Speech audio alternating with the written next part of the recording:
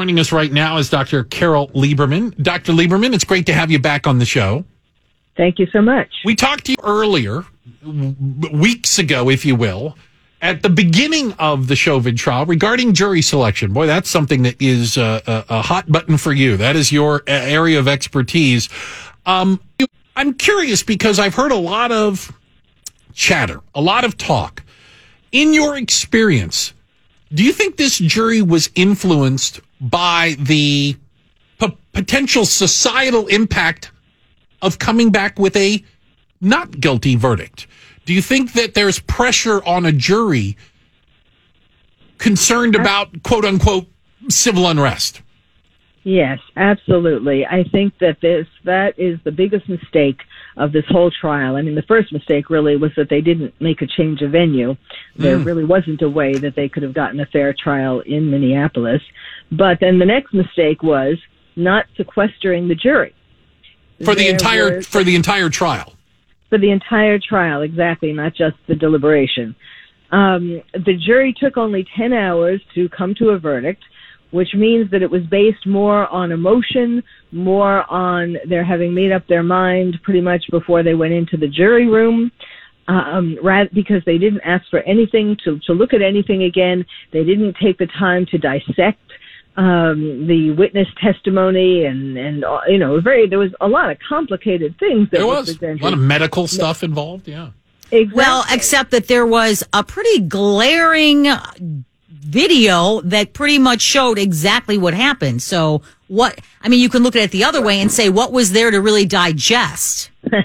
Well, the videos, of course, which they kept showing a million times, yes, that was very emotionally impactful, as were the first witnesses, the eyewitnesses. Eyewitnesses to the event, yeah. Yes, they were very emotional. But, the thing is, between seeing people outside the courthouse and all over Minneapolis and actually all over other cities in America, waiting for the verdict, these people had to know, maybe consciously or at least unconsciously, that their decision could cause eruptions, could cause riots all over America, and that had to impact them. And also Maxine Waters, also the shooting of Dante Wright, also the shooting of Adam Toledo.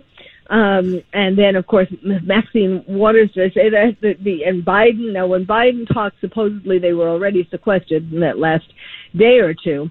But still, all of these things had an impact. Dr. Carol Lieberman is joining us right now. So I'll acknowledge that. And I think there is certainly some validity to that. But it hasn't always been that way. Again, we only mentioned, and I know we have to go back a ways. I'm sure there's plenty more. The Rodney King verdict. Yeah. There was another video. Yeah. The police officers were found not guilty. They had to know that, at least that jury had to know, wow, a not guilty verdict's probably going to set some people off. Didn't bother them. Well, but that was really the first in recent history, the first major example of that. And I think the Rodney King trial was in the minds of these jurors. Okay. We saw what happened when the police were found not guilty. And so do you think, are we seeing a change in juries? That's actually something that Judy pointed out, that societal, we can talk about a change in society, but it really just comes down to those 12 people sitting on a jury. Juries are looking at these differently. They're approaching these cases differently, almost regardless of what the instructions are given to them. Well, you mean because of, yes, a jury, and every jury member comes in with their history, their psychological history, their experiences in life. And so, of course they're going to look at things from a certain perspective. But if there are 12 jurors, one hopes, and usually it does come out with a fair verdict. Mm-hmm. But then, these were such, not only the memory of the Rodney King trial, but all of these really powerful things that went on during this trial. I don't know what the judge was thinking. He seemed to be a fairly good judge otherwise, but I don't know what he was thinking when he decided not to sequester them from the beginning. Yeah, but sequestering them now almost seems moot because, and I get what you're saying, what's been going on. It's been going on for a couple of years. I don't think the jury seeing or hearing what happened last week, that happened 2 months ago, 5 months ago, a year ago. It's been happening the whole time. You know what I mean? Well, yes, that's a good point. Since his murder, since George Floyd's murder, yes, there have been eruptions, you're right, for the whole year. But I think it was more powerful, and that would have affected them to some degree, but I think it was even more powerful when they came to the courthouse every day and they saw these crowds milling, just waiting. That was even more powerful than knowing that this whole year, that there had been all these riots and so on during the year. There has to be a pressure to that. I mean, they're still human beings, even though they're jurors.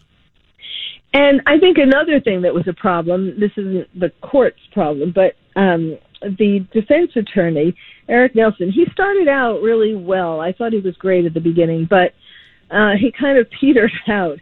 And he should have, one thing he should have done is to have made Derek Chauvin more relatable. There he was Derek was sitting with a mask for most or all of the trial every time I saw him, except for there was one time when he took it off. But and so that made him out to be sort of not human, this man behind the mask, and there was a distance. It created distance, even though everybody knew, of course, it was for COVID and everything else, but